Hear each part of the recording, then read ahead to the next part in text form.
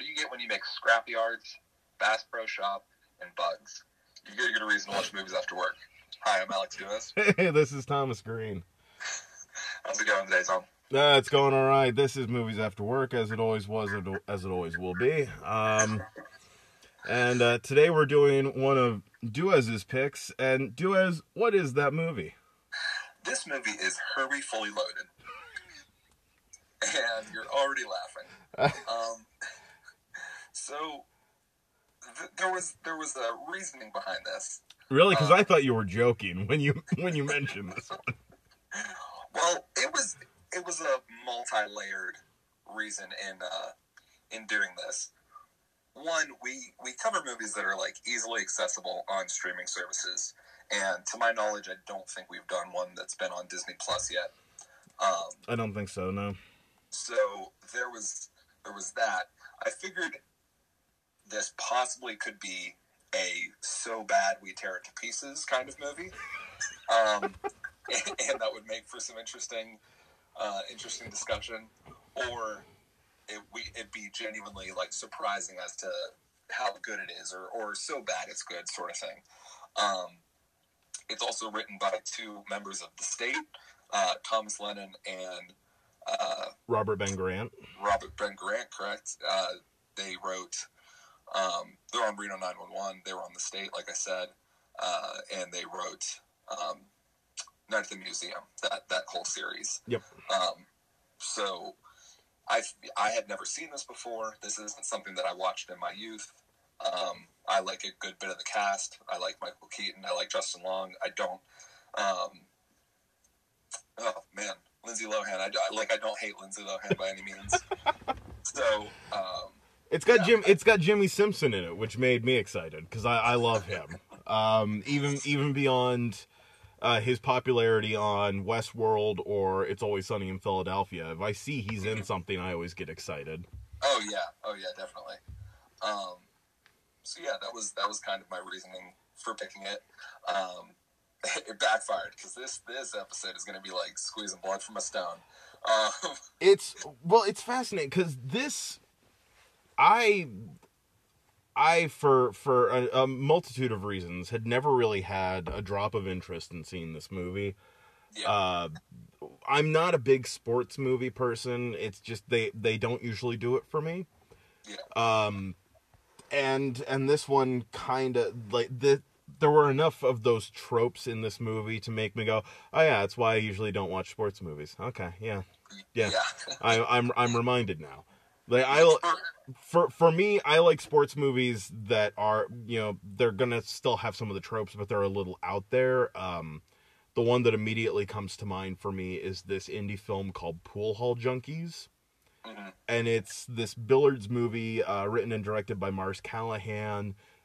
Stars him, Christopher Walken, Chaz Palmeri, Michael Rosenbaum, the guy who played Black Bolt on TV's Inhumans.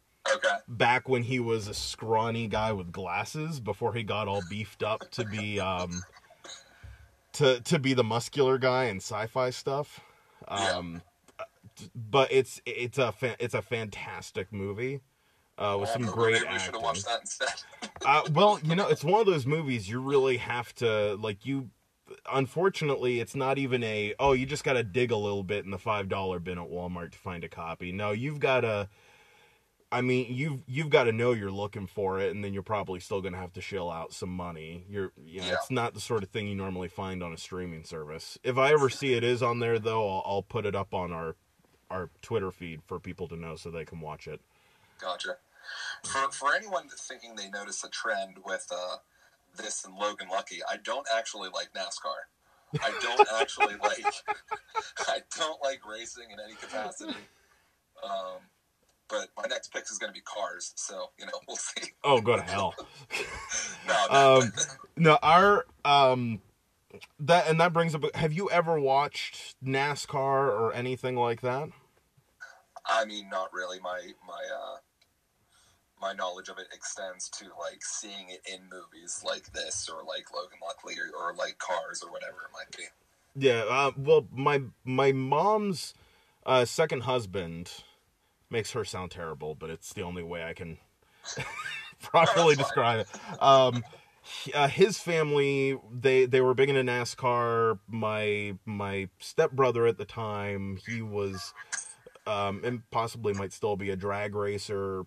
So like I'd been to small town racing events. I'd been in houses where NASCAR was playing and caught some of it.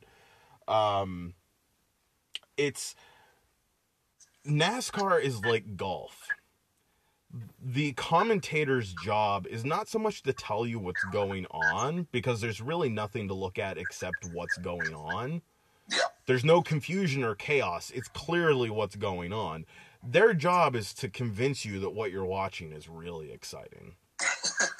That is their job. Like, golf and NASCAR to me are very similar things.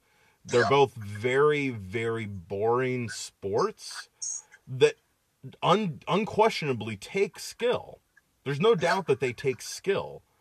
But if you are not even remotely interested in them, they're the dullest thing on the planet. Oh yeah, Like, I'm sure. even if you watch some baseball or some basketball or some football, like, even if you're going to watch some of those sports or hockey, like, even if you're not really into them, you kind of get some energy going. Like, you can feel some energy coming off of what's going on in the arena. You can get a little amped up just by watching it because of the action. Yeah. Unless there's a wreck, NASCAR's just driving. Yeah, exactly. That's what I was gonna say. I mean, at least like in those other sports you mentioned, like you can see a really fantastic play and understand that, like, wow, that takes real skill. Seeing like a really impressive home run or whatever it might be. Yeah, and I mean, granted, again, there is skill to driving a like a race car. yeah, It's turn it not. off. It's well, yes, yes. There is the factor of turning left. You have to be able to do that, but I mean, it's not the same physics as driving on a road, both in the car that you're driving and the ground that you're driving on. Yeah. So by no means do I feel a need to like shit on the people that are racers, professional, amateur, or otherwise, because there is skill involved. But again, if it's just not your cup of tea, in this movie they do this whole like boxing in a car. Like, this movie felt very much like Cars 3 in terms of its plot and structure and all that. Yeah. And both movies have race cars doing these things, not the like super fantasy things like driving on the fence, but other things that they do, like boxing in other cars and stuff like that I've really never noticed in any of my time in my teenage years watching NASCAR or races live at a racetrack. So it's the movies add a lot to the excitement of what goes on in racing events, because it's not really there in the movies, Yeah. or in the real life compared to the movies. But that being said, the thing I noticed during especially the first third of this movie is they're really banking on a group of teenagers, which is the demographic of this movie. Mm-hmm. This movie's demographic is not the people who watched the old, like, Love Bug, Herbie No, Rides not. Again, Herbie Goes Bananas, and Herbie... Have you ever seen any of those? I watched the original as a kid a couple of times. It's a good movie. It's a fun movie. The actor who plays the villain, I feel terrible because I'm spacing on his name, but he was a great character actor. It was what he thrived at doing, and he nails it in that movie. But I mean, there were 4 movies in the Herbie franchise before this one, and the first third of this movie, given the movie really does not ever feel like it's marketed towards people who have seen those, really seems to think it's important that you have seen those. Yeah. the whole opening credits is just reminiscing about his exploits in the past. Yeah. And I'm sitting there watching it going, okay, I've seen one of the movies. I know all the other ones, the other three existed. I just never watched them. Not for any reason other than I didn't. And I feel like it's telling me I'm going to miss out on something. But at the same time, I don't feel like that's the demographic for this movie. And as the movie went on, I was definitely right. It was not the demographic. Yeah. This is not a movie for people who have watched and love the originals. Not at all. Yeah. And I wonder what its purpose was. Like, was this to... I mean, you see things like this where there's a revitalization, and it's, you know, sometimes to capitalize on something or to make it a franchise again. And I don't know what the direction was supposed to be as far as any of that is concerned. Well, I don't know the timeline of the descent of madness that was Lindsay Lohan.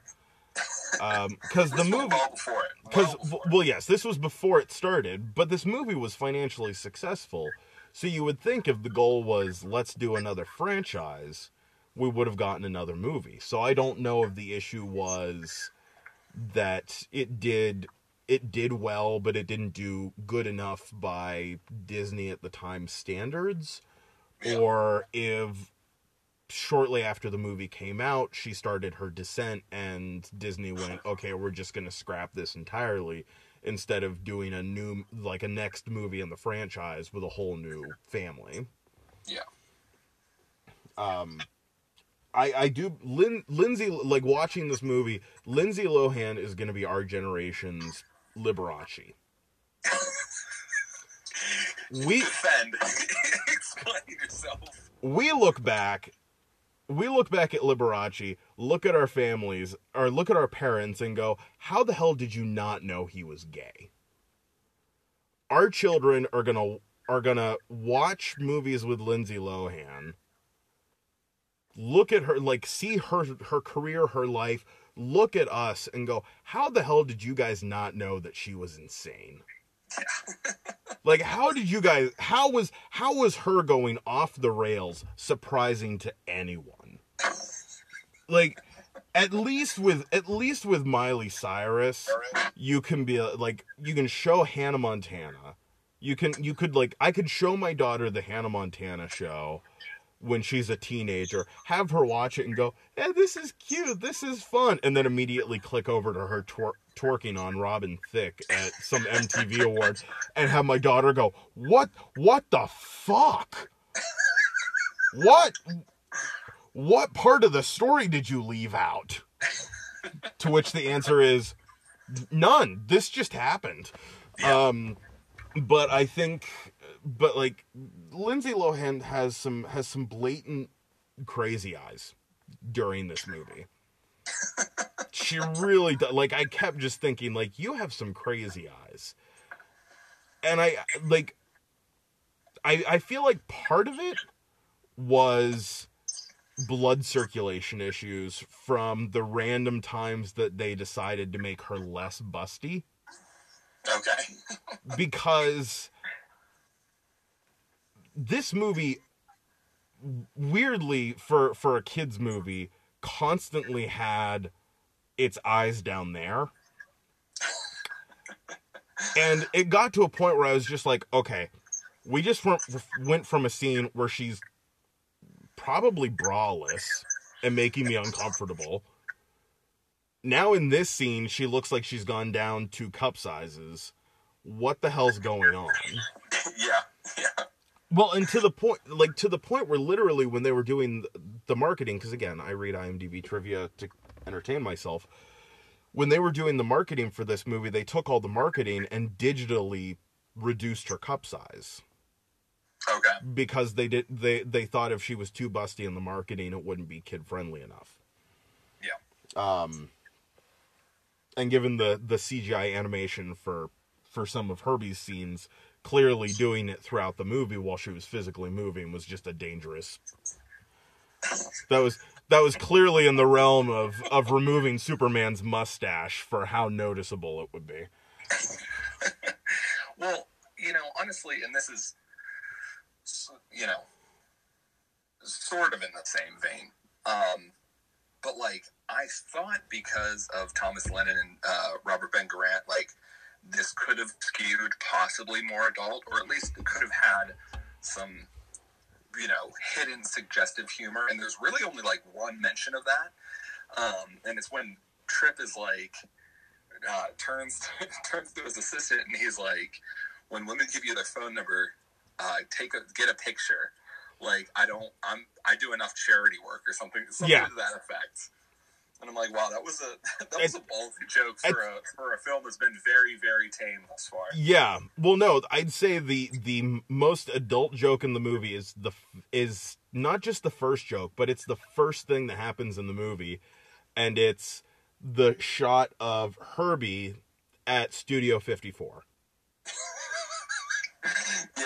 And it was one of those things where I'm sitting there going, I'm convinced that Lennon and Garant wrote this joke knowing what they were actually writing, and then sold it to Disney as, it's cute. He's number 53 and he's gone to 54. It's cute. And the Disney people went, okay, we can't remember history. Because, that joke happened, and I immediately went, okay, this is probably going to be the most adult joke in the whole movie, and I was right. It was definitely the most adult-themed joke in the movie. Yeah, for sure.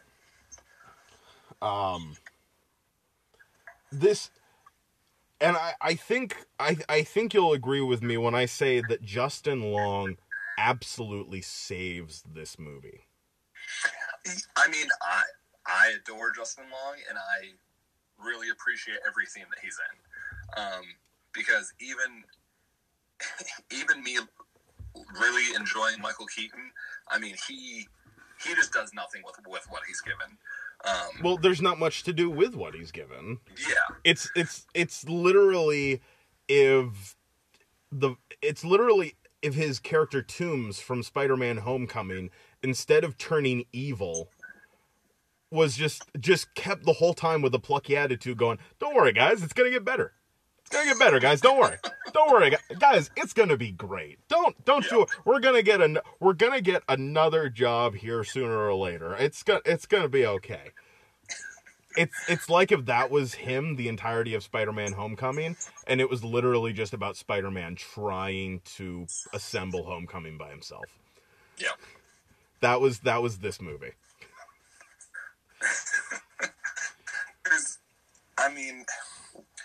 There's not a whole lot in this script to begin with. Like I said, I thought at least the writing might be a little bit better, or a little bit more risque, like just to have a couple more of those jokes. But yeah, overall, I mean, it's just like, it's a film that's just forgettable in a lot of ways. I mean, it's disposable. It's not even as entertaining as like Night at the Museum. Night at the Museum has a fantastic premise, and relies heavily on what Tom Lennon and Robert Ben Garant excel at, which is ensemble. Yeah, I mean, everything they write that is about an ensemble is fantastic. Everything that revolves around like a sole character is not necessarily bad, but far weaker than what you are used to from them. Yeah. Balls of Fury is another one. It's all about Dan Fogel's character in that movie. With the other characters are there, but it's not really an ensemble piece. It's about him. And that movie, it's not unwatchable, but it's again very forgettable. Yeah.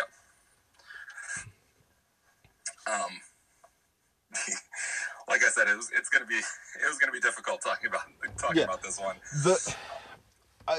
It also, like, the movie, because it was written by them, and then the other two writers came in to punch it up. We'll do a mixture of punching it up and altering the bluntness of Herbie using his abilities. Okay. And I imagine that that's why Justin Long keeps going in and out without any acceptance. He goes in and out of believing in the powers of Herbie. You'll literally have one scene of him going, oh, it was the bug? Yeah, sure it was just the bug. And then in the next scene, Herbie will do something, and he'll be like, oh, Herbie, oh, cut it out, Herbie, come on. And then 2 scenes later, he won't believe that it's Herbie again. Yeah. So it's very back and forward. As a side note, because I know he's yelling at this episode right now for me to mention it, and I feel bad that he's not here to mention it. Our friend Juicy from Fighting With Myself, who was on for the No Holds Barred episode, yeah, he actually almost made out with Justin Long. Swear to God. We went to go see, I can't remember if it was just a regular performance of ASCAT or it was the No Jew Review at Upright Citizens Brigade in Los Angeles. And as we were leaving, he saw Justin Long and Romani Malco hanging out on the side a couple of buildings down. And he's a huge Justin Long fan, so he decided he wanted to go up and talk. And Juicy is the assertive one of our friends when it came to talking to celebrities. So he goes up and he tells him, how much of a fan he is and stuff like saying all these really nice complimentary things.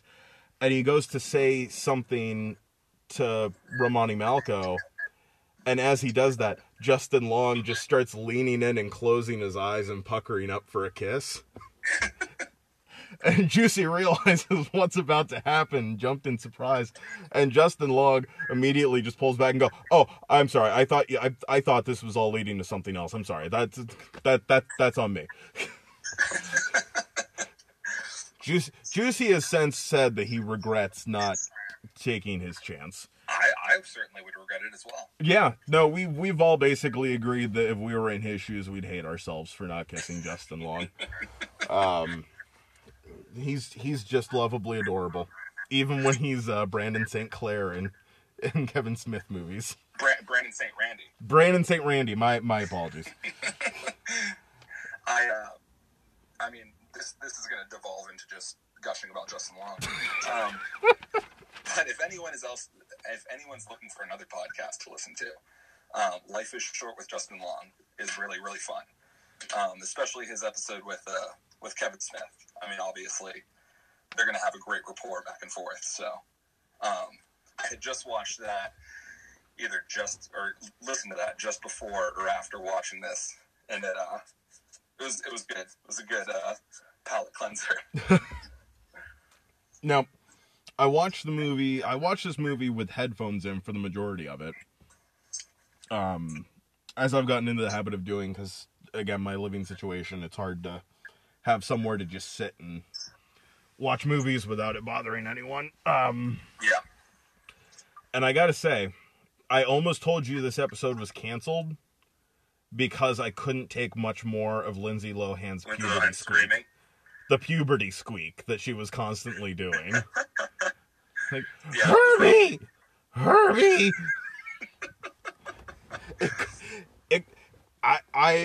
That was my multi-note thing for this movie. There's always something that I end up having to write multiple notes because it won't stop bothering me with movies. It was the puberty squeak with this one. Yeah. That was the thing that got on me. Now maybe you can answer this, and anyone who's listening, if you've seen the movie, maybe you know the answer.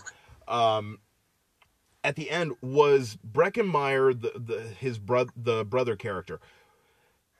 Was he faking being injured the whole time? Is that what we were trying to imply at the end of the movie? Yeah, I'm not sure where that was supposed to be going. Because we do the whole shtick of I'm fine, and he runs into the door. Mm-hmm. and so we have that, that quote unquote cute little moment. But then at the very end, he kind of implies that he was faking being injured, and it was just so confusing to me. Like, they really didn't make it clear, and it was frustrating. No, and you'd think a healthcare professional would be able to tell if you were faking a concussion. Yeah, well, and she runs off after, so maybe, like, it could be like, oh, it was a mild concussion, and while they advised he shouldn't, it wasn't that he can't race, like, or, bad writing. It could be either of those. Yeah, could be any of those. Also, I wanna put the challenge out there on Twitter. Twitter, Facebook, anyone who's listening anywhere. Find me a movie about racing, like real racing, not like professional racing, not street racing, that doesn't have a cameo from Jeff Gordon. I want to know if that movie exists. Because I feel like if you're writing a movie about professional, like, NASCAR-esque racing, I feel like Jeff Gordon just gets a sixth sense and calls you and goes, hey, where can I be in the movie? Was he in Logan Lucky? I can't recall now. I don't remember, but that doesn't mean he wasn't. He might have just not. He might have just not had a speaking role. They literally might have just shown him at one point, like, in his car, just to acknowledge that he showed up for the day. Yeah. What I don't understand is why he's okay.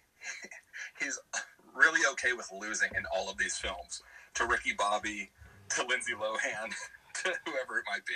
Well, I give him a lot of credit for that, because it's really smart marketing on his part, because he is marketing himself to the world as somebody who is a good loser, who has good, like, he's really, what he's marketing is not that he's a bad driver, because nobody's actually associating him losing to Will Ferrell meaning that he's a shitty racer. Yeah. What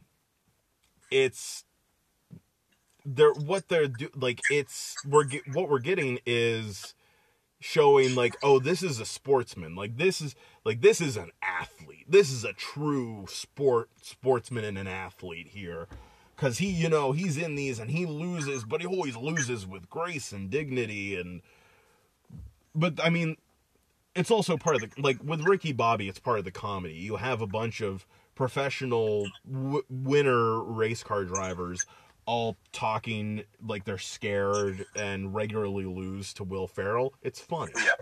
Yeah, definitely. It's literally like if you made an acting movie that starred, let's just stick with Will Ferrell, and it was made pseudo-documentary wise or something, and you at one point had Robert De Niro, Al Pacino, Leonardo DiCaprio, Brad Pitt, and a couple other guys all talking about how they're honored to be constantly losing to him at the Oscars. Yeah. It's funny because it just seems so ridiculous. Well, that's honestly the best part of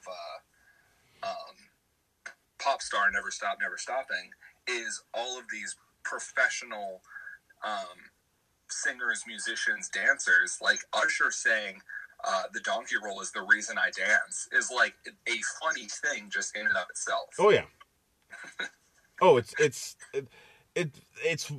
always, I mean, it's pure comedy gold every single time. It's like a safety net of comedy.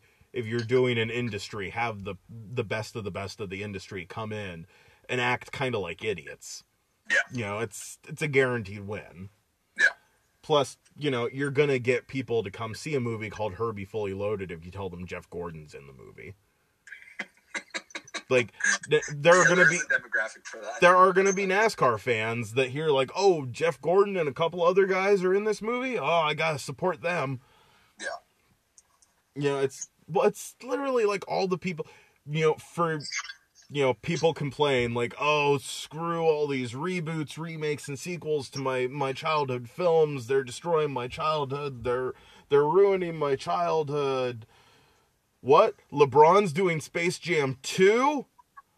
Oh, hell yeah. Methinks you didn't actually mean everything you said before that. Yeah. I still can't believe that's a real movie. That's one of those movies that they keep claiming is going to get made, and I just go, yeah, you're joking.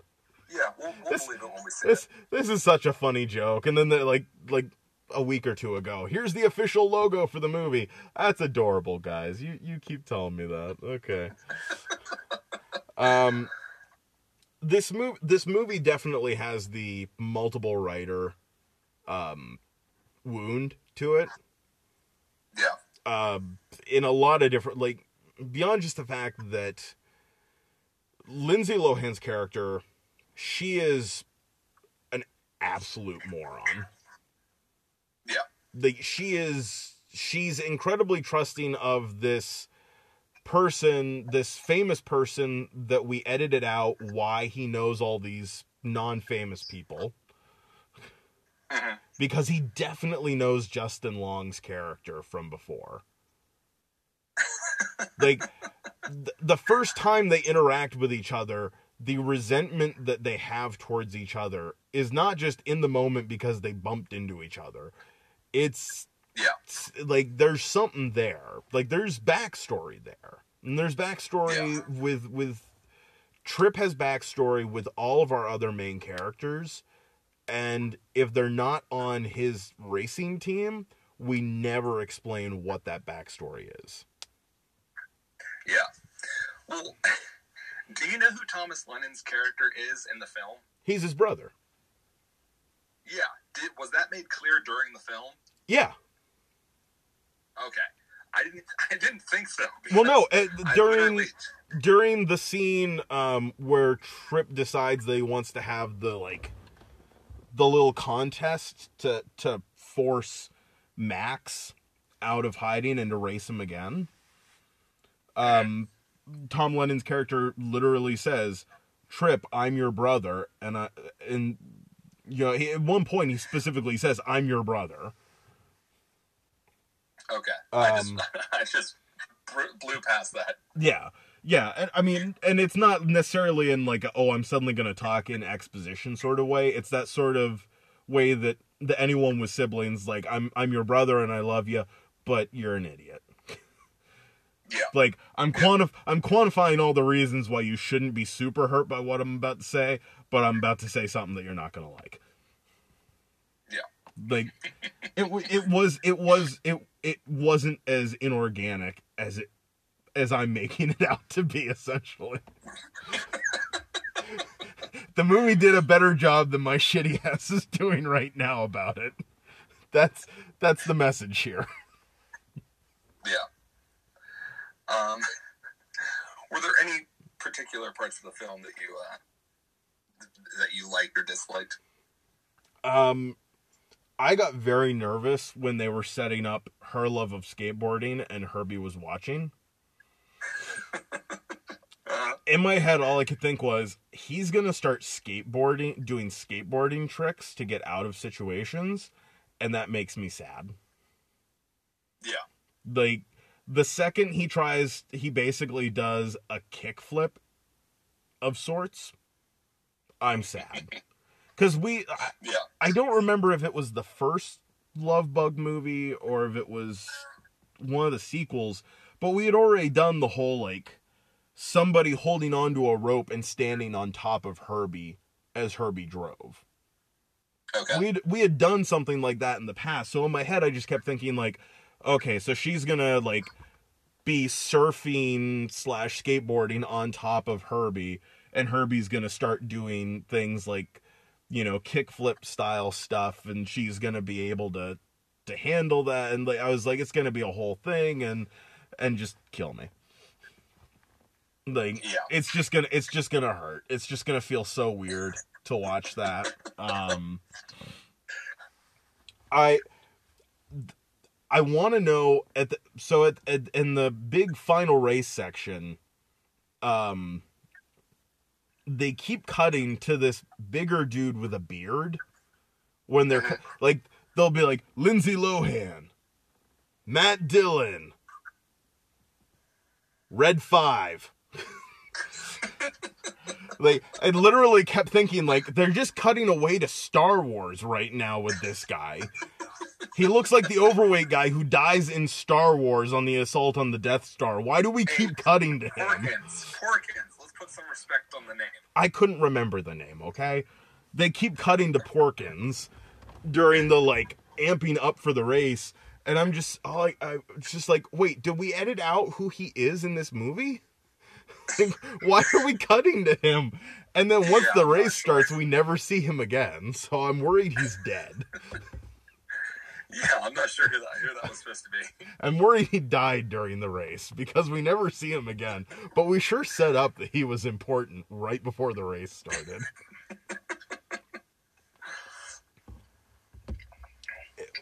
What about you? What are some things that you really liked or disliked about this movie? You already kind of touched on it, with, saying that anything from Justin Long is sort of the highlight of this. He seems to be the person having the most fun. He puts in a pretty physical, like a physical comedic performance. I mean, his whole, like, flailing around in the garage, and he falls pretty aggressively into a toolbox. Mm-hmm. And then when Herbie is driving the two of them to where they first meet Trip, and he's like kind of stuttering and starting and stopping.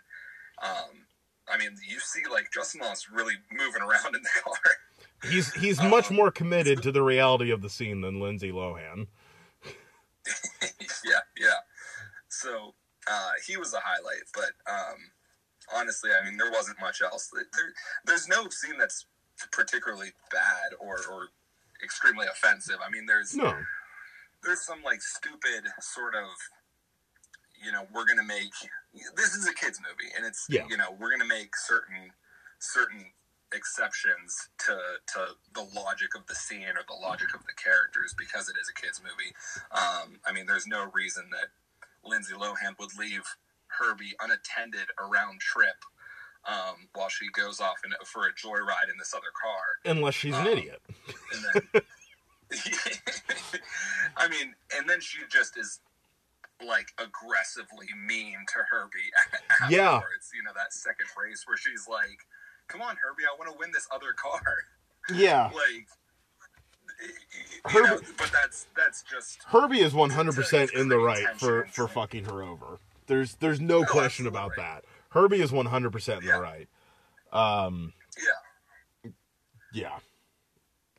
What is the actor's name from Always Sunny in Westworld? Jimmy Simpson. Jimmy Simpson.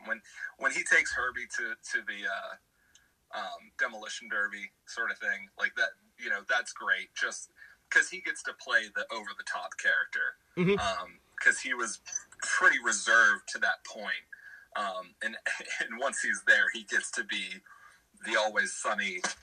I'm gonna act completely off the rails. Oh yeah, character that he is kind of known for playing. He goes, "It's always sunny" during the demolition derby.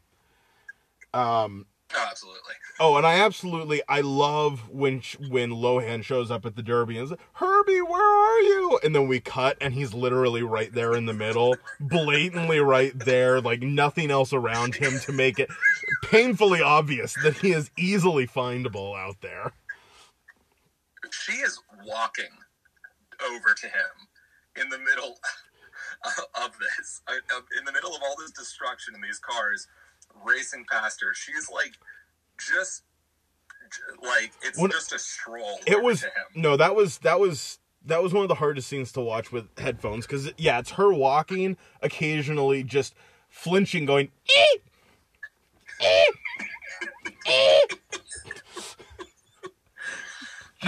apologize to anyone listening to this with headphones. Yes. Now you know how I felt. It was... No, I loved...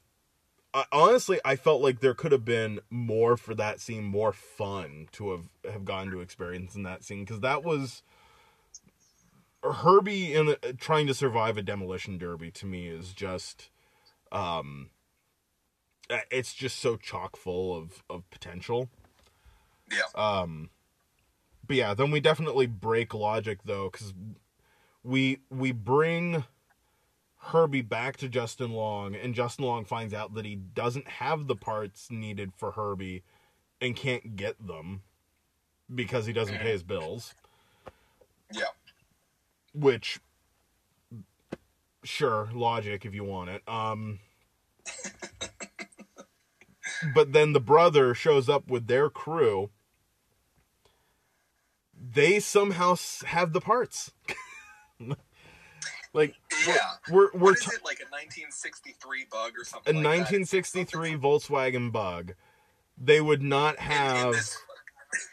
They would not have those parts in the pit. Like, we literally get to the point at the end of the movie where we definitely have a massive clash of the scripts, because we're kind of proven just how rare the parts are, because he gets his oil tank damaged, so it's leaking. Yeah. And we then see Justin Long goes and gets the oil tank from Cheryl Hines' car. Yeah. But then we cut to later, and they just duct taped his original one shut. So I was sitting there going, wait, why did he not get back? Like, is he standing over there holding the oil thing going, I got it. Surprisingly easy. Oh wait, you already left. Okay. I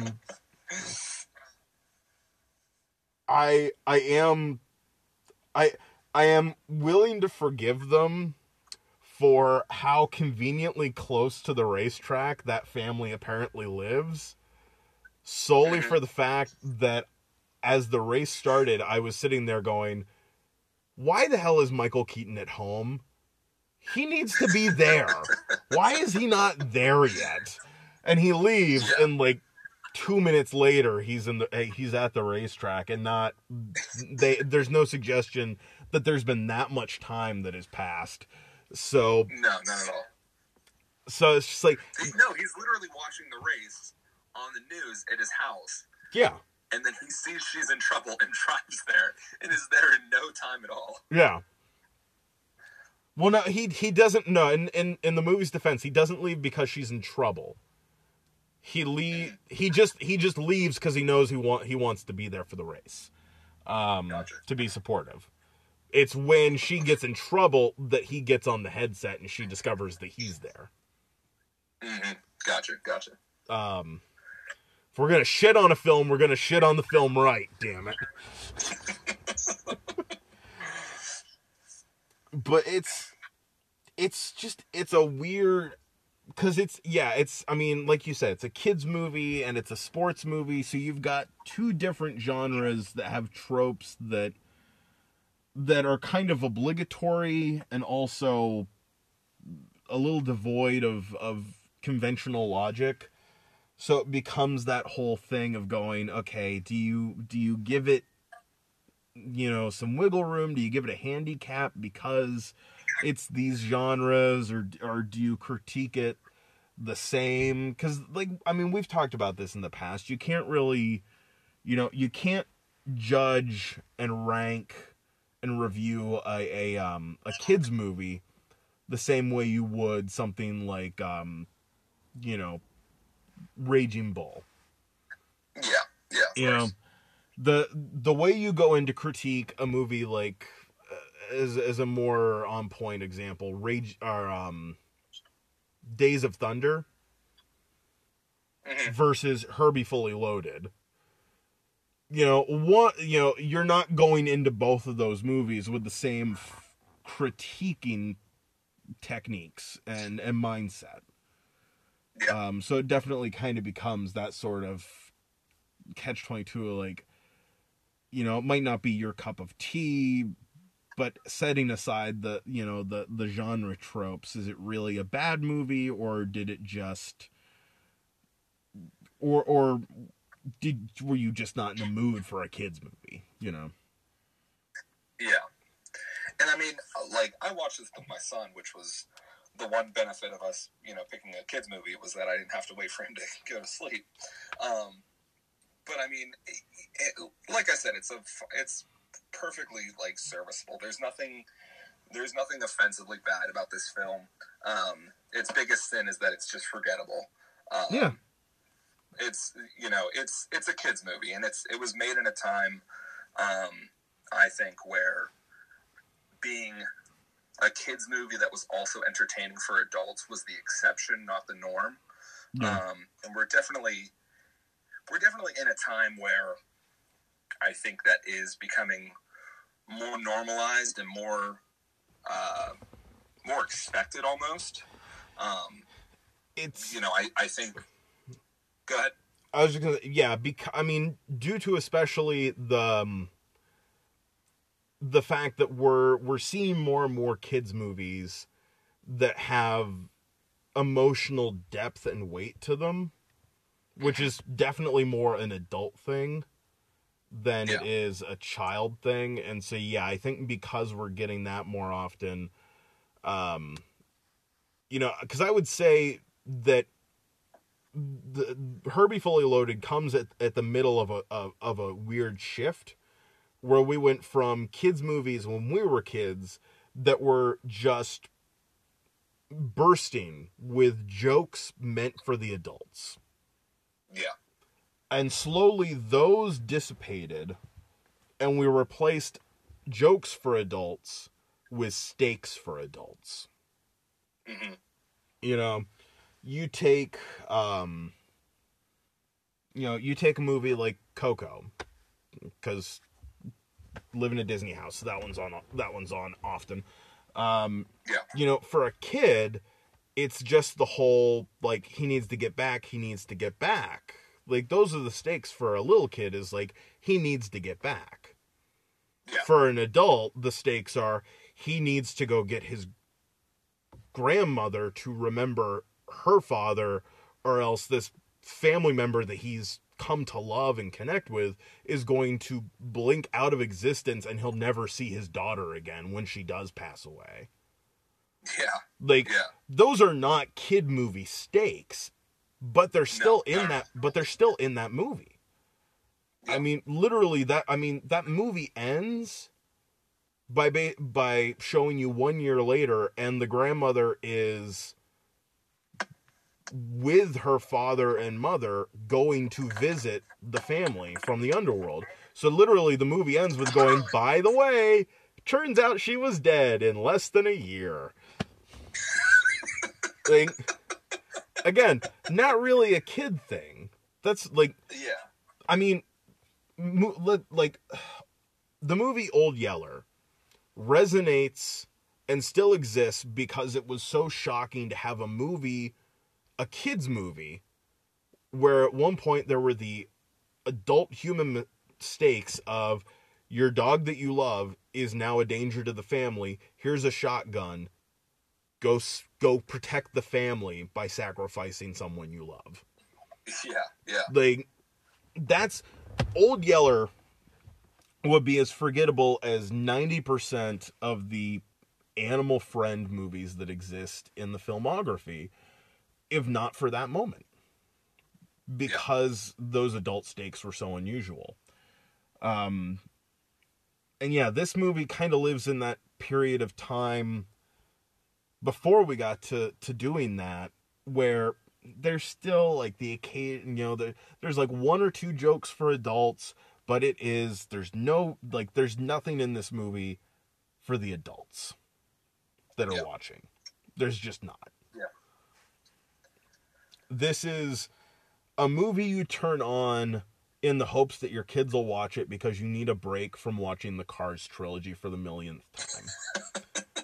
It's exactly what this movie is. In this, like, at this time right now where we are, that's what this movie is. This movie is alternative viewing, because if you have to listen to Owen Wilson talk about how he's a race car one more time, you're gonna kill someone.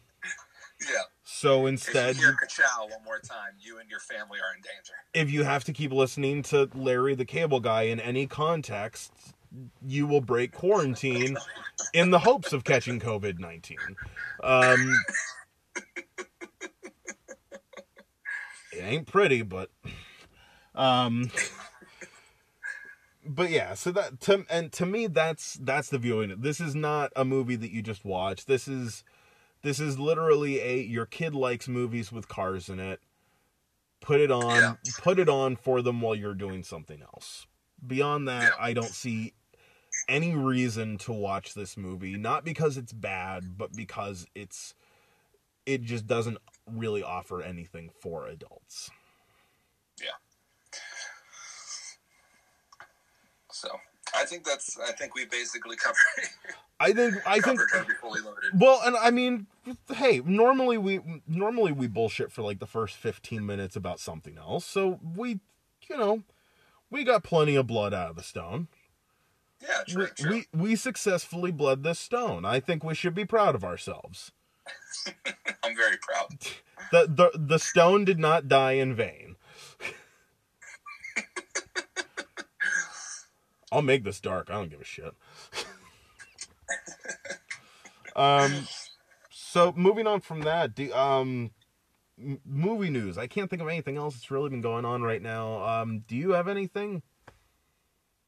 I mean, what I have is not anything fun to talk about, and we don't normally cover celebrity deaths too often on here.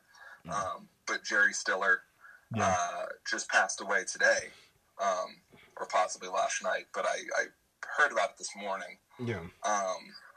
Ben Stiller made it public today, at the very least. Yes. Yeah.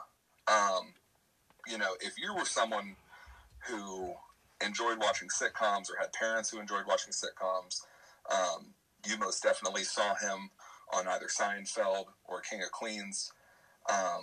He's an incredible talent, a great comedic actor. I absolutely love his character for his brief appearance in Heavyweights.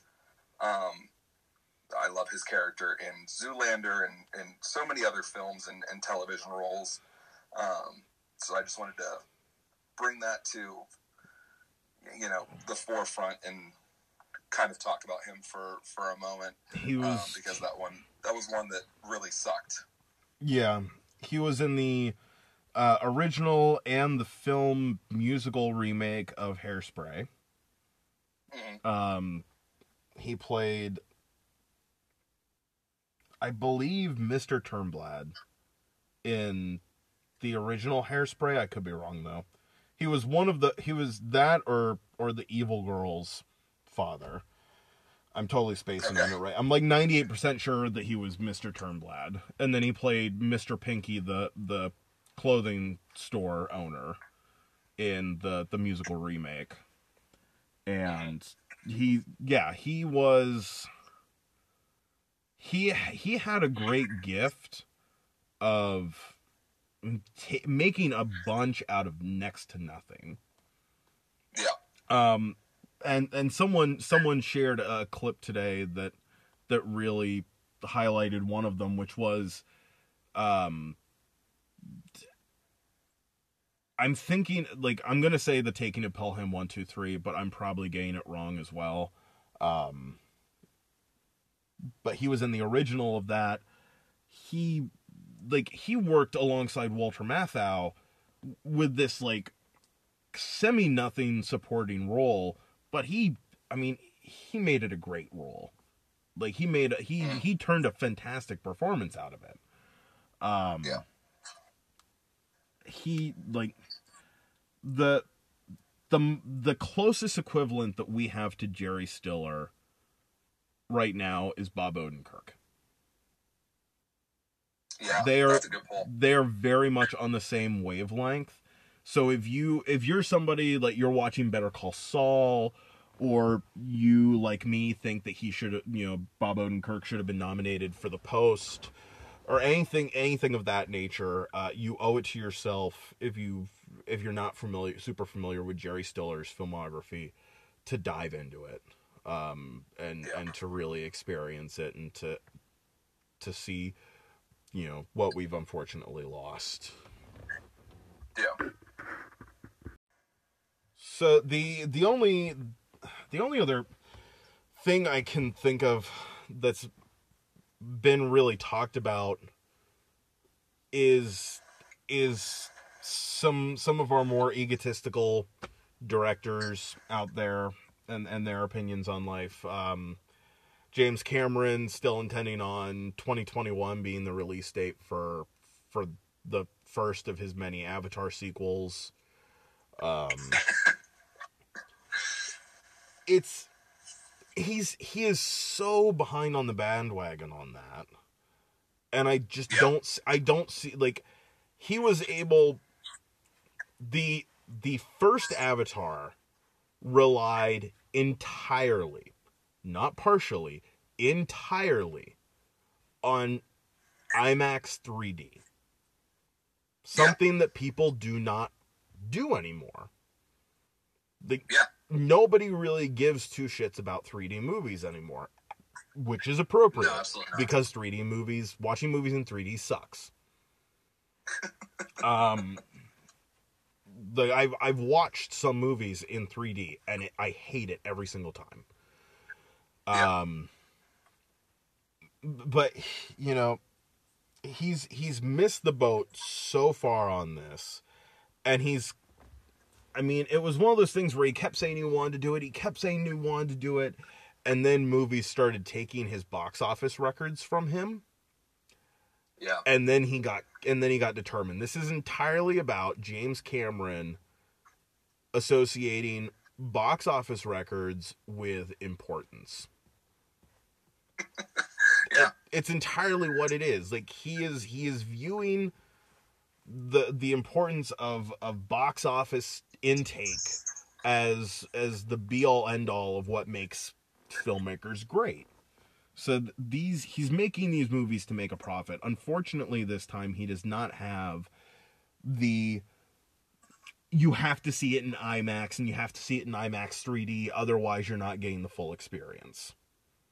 People and honestly, there was so many people willing to buy that ticket,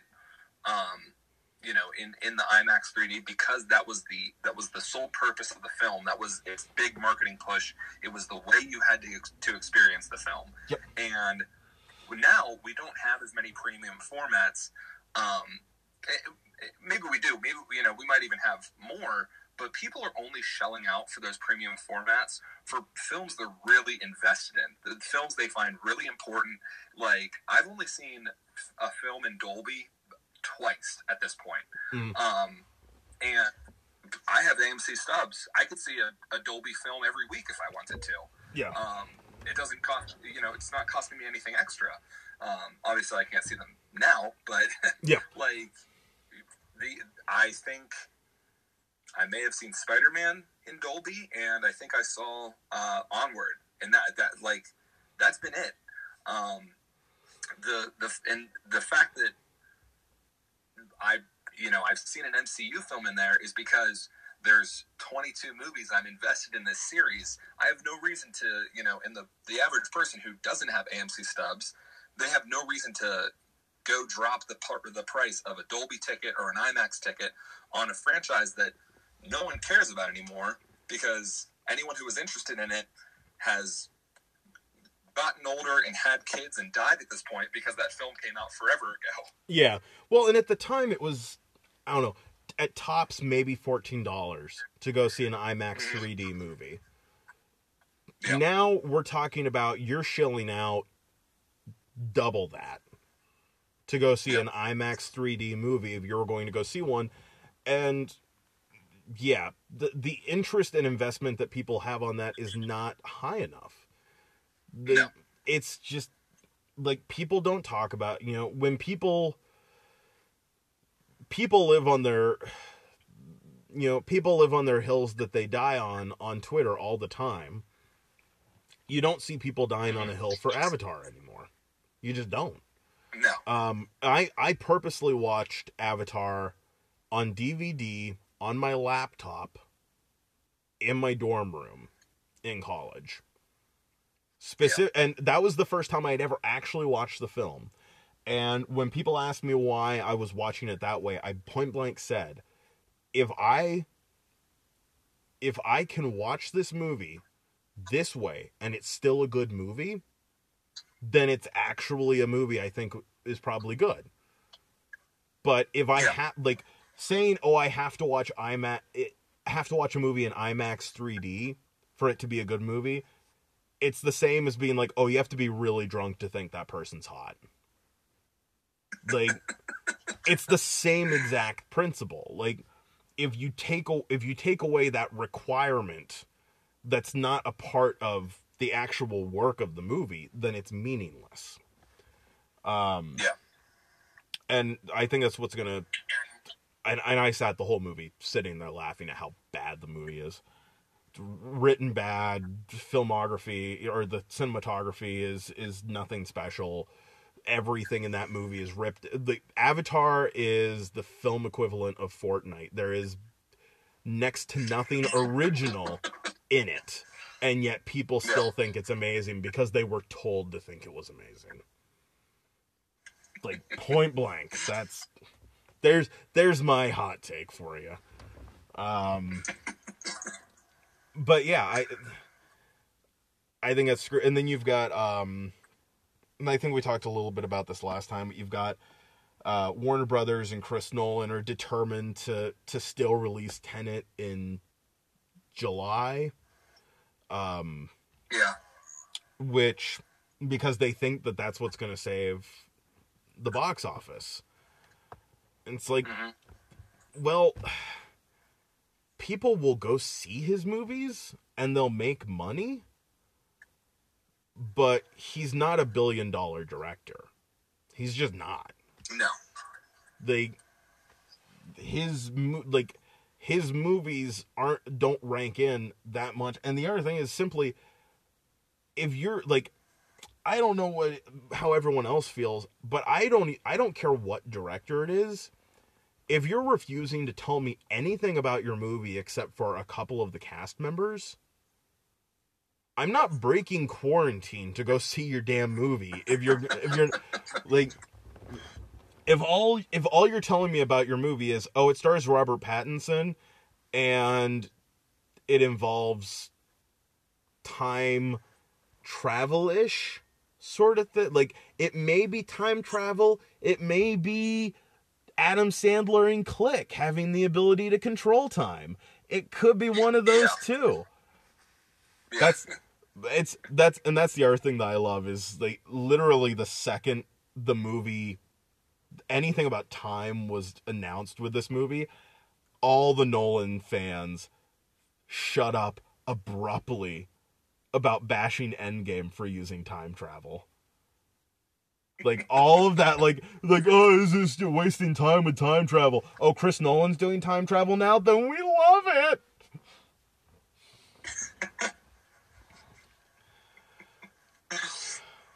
I'm still not over how stupid Inception was, by the way.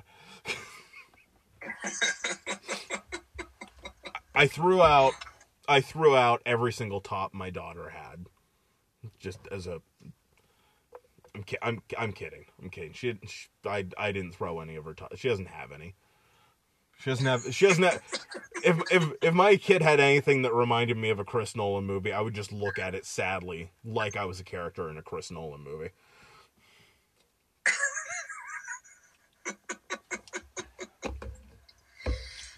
But have you watched anything else lately that you want to shout out about or talk about?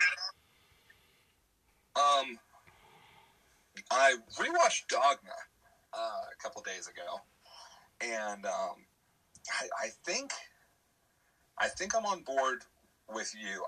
It's not my favorite Kevin Smith film, and I know it's yours, but I do think it is probably his best film. just in terms of the cast and the writing and the directing and the story, like the story he's telling and the mythology that he's creating. It's a really, really interesting film. It's also impossible to find physically anywhere, but you can find it on YouTube in its entirety. So anyone who's interested to see it or rewatch it, find it on YouTube.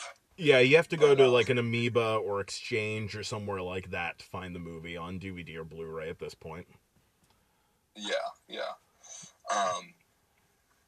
But no, I mean, that film is just, it's really, really great. Yep. It's fantastic. I'm desperately, I need to go on, hop on IMDb, because I cannot for the life of me anymore remember who it is that plays the nun at the beginning of the movie, because she's someone, I just don't remember who she is. It's also Kevin Smith being way ahead of the times, because he cast Matt Damon as Loki before they did for Thor Ragnarok. So that's some ahead of time thinking right there. Yeah. There's some fucking Inception for you, motherfuckers. Just random swearing now, for no good reason. Anything else? There's not much else. I rewatched Jeff Who Lives at Home a while ago. I don't know if you ever saw that, but I've not. I think it's a really, really it's a Mark and Jay Duplass film. So it's about two brothers, obviously, and it's kind of like a dramedy, because that's kind of their wheelhouse. But that's it stars Jason Segel and Ed Helms, and they play the two brothers. And Jason Segel's just kind of a fuck up who smokes a lot of drugs and is trying to look for signs in the universe and signs around him, and it gets him into this really insane day with his brother. It's just really, really heartfelt, really emotional. I enjoy it a lot. But other than that, I haven't watched too much. How about you? I recently watched Portrait of a Lady on Fire, finally. Okay. That is a phenomenal movie. That's a movie everyone needs to watch. That it blew me away. The pacing is phenomenal. The lack of score is just so perfectly crafted. It's like I could go on for longer than might be healthy talking about that movie. Yeah. Just a fantastic film. I just found myself at a point, and I just found myself at a point where I was determined to watch it the other night. So I finally watched it. So good. Yeah, it's on Hulu, so if you haven't watched it yet, please watch it. Both to you, Duez, and anyone listening. Where's it at? Where can I find it? I just said it's on Hulu. Okay, sorry. You don't even listen to me anymore. No, you're cutting in and out. Oh, sure. It's your excuse for everything.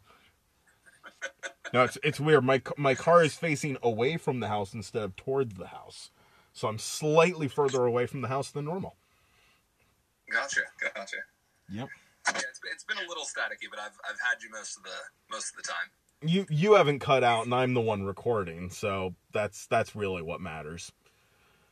To the people that listen to this episode, it'll sound like you don't listen to me, not that you couldn't hear me because of static issues. So that's what matters. Good. Everyone will be on my side. That's all that matters. Like a petty divorced father, as long as everyone's on my side.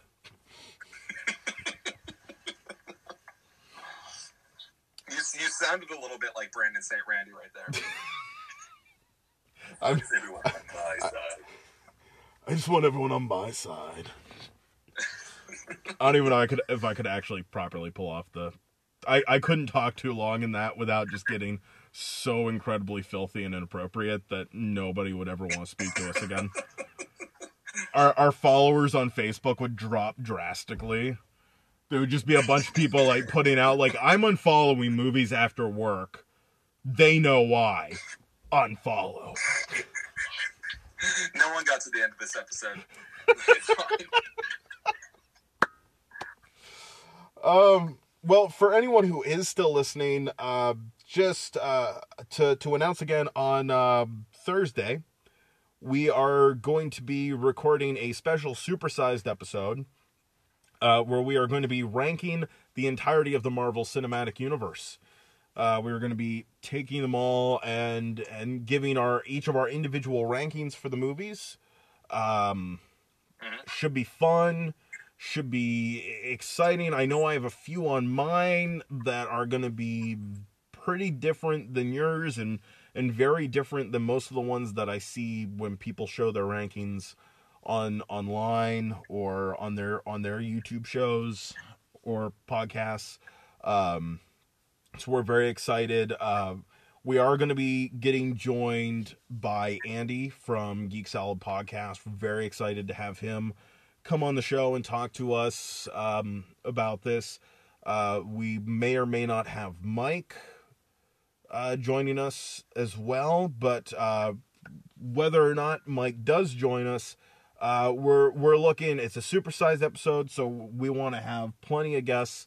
We're looking to have at least one or two more people join with us. So if you are listening, you love the Marvel Cinematic Universe, and you want to come on and bullshit with us about the movies, give your rankings of the films, and yell at us for where we might put the movies compared to you, by all means, shoot us a message on Twitter or shoot us an email. As always, our Twitter handle is @movieswork, and our email address is moviesafterwork@gmail.com. So, pretty please make sure that you drop us a line if you want to join us for that, and make sure to just follow us on Twitter in general. I'm always on there saying weird and random shit, pretty much day in, day out, especially right now, because the podcast right now is all I have for work. Yeah. It's all I got. You've got a job, Duaz. I don't. I currently continue to live the unemployed life. Unfortunately, hopefully that'll change someday. Who knows? And that's why we're launching a Patreon this week. No, we're going to charge you to listen to this shit. Not to improve the show like most responsible, appropriate Patreons go.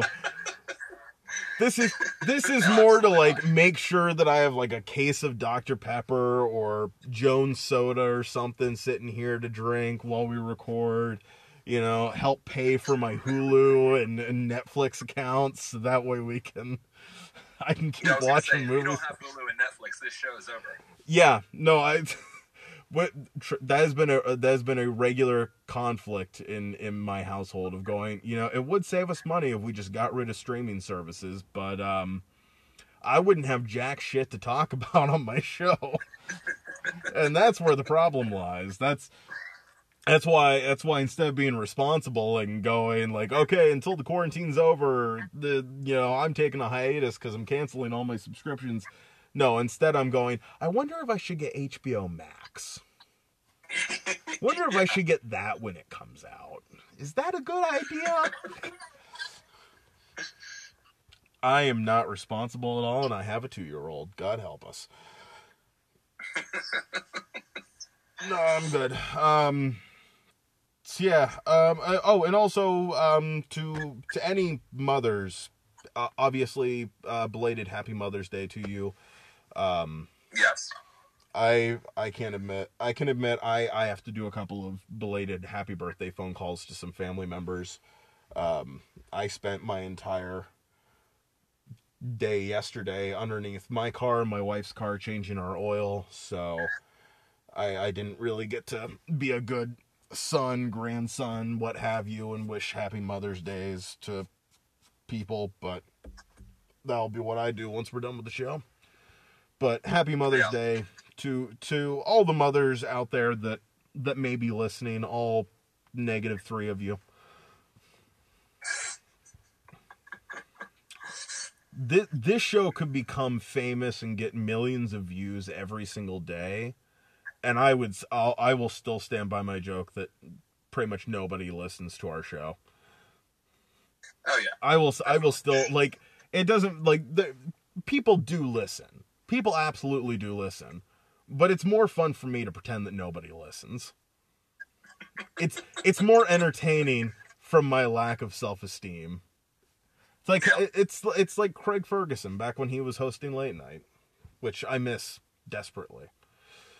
But he always joked that nobody was watching his show, and he had the best show on. So. Mm-hmm. So on that note, Duaz, you got anything else you want to add? No, I think I'm good. How about you? Yeah, I think I've brought down people enough. I think I've successfully accomplished that. Don't worry, folks. Next week it's Tom's film. Yes, yeah, we're going to have our big supersized MCU episode, but after that we are going to be diving into the early 2000s disaster film, The Core. That'll be fun. We're excited for that. I've actually already watched it and taken my notes on it. I'm excited to talk about it. So I'll be watching it shortly. All right, guys. So for Movies After Work, this is Thomas Green. This is Alex Duez. All right, stay safe. Have a good day at work. Support your post office. All that good stuff, guys.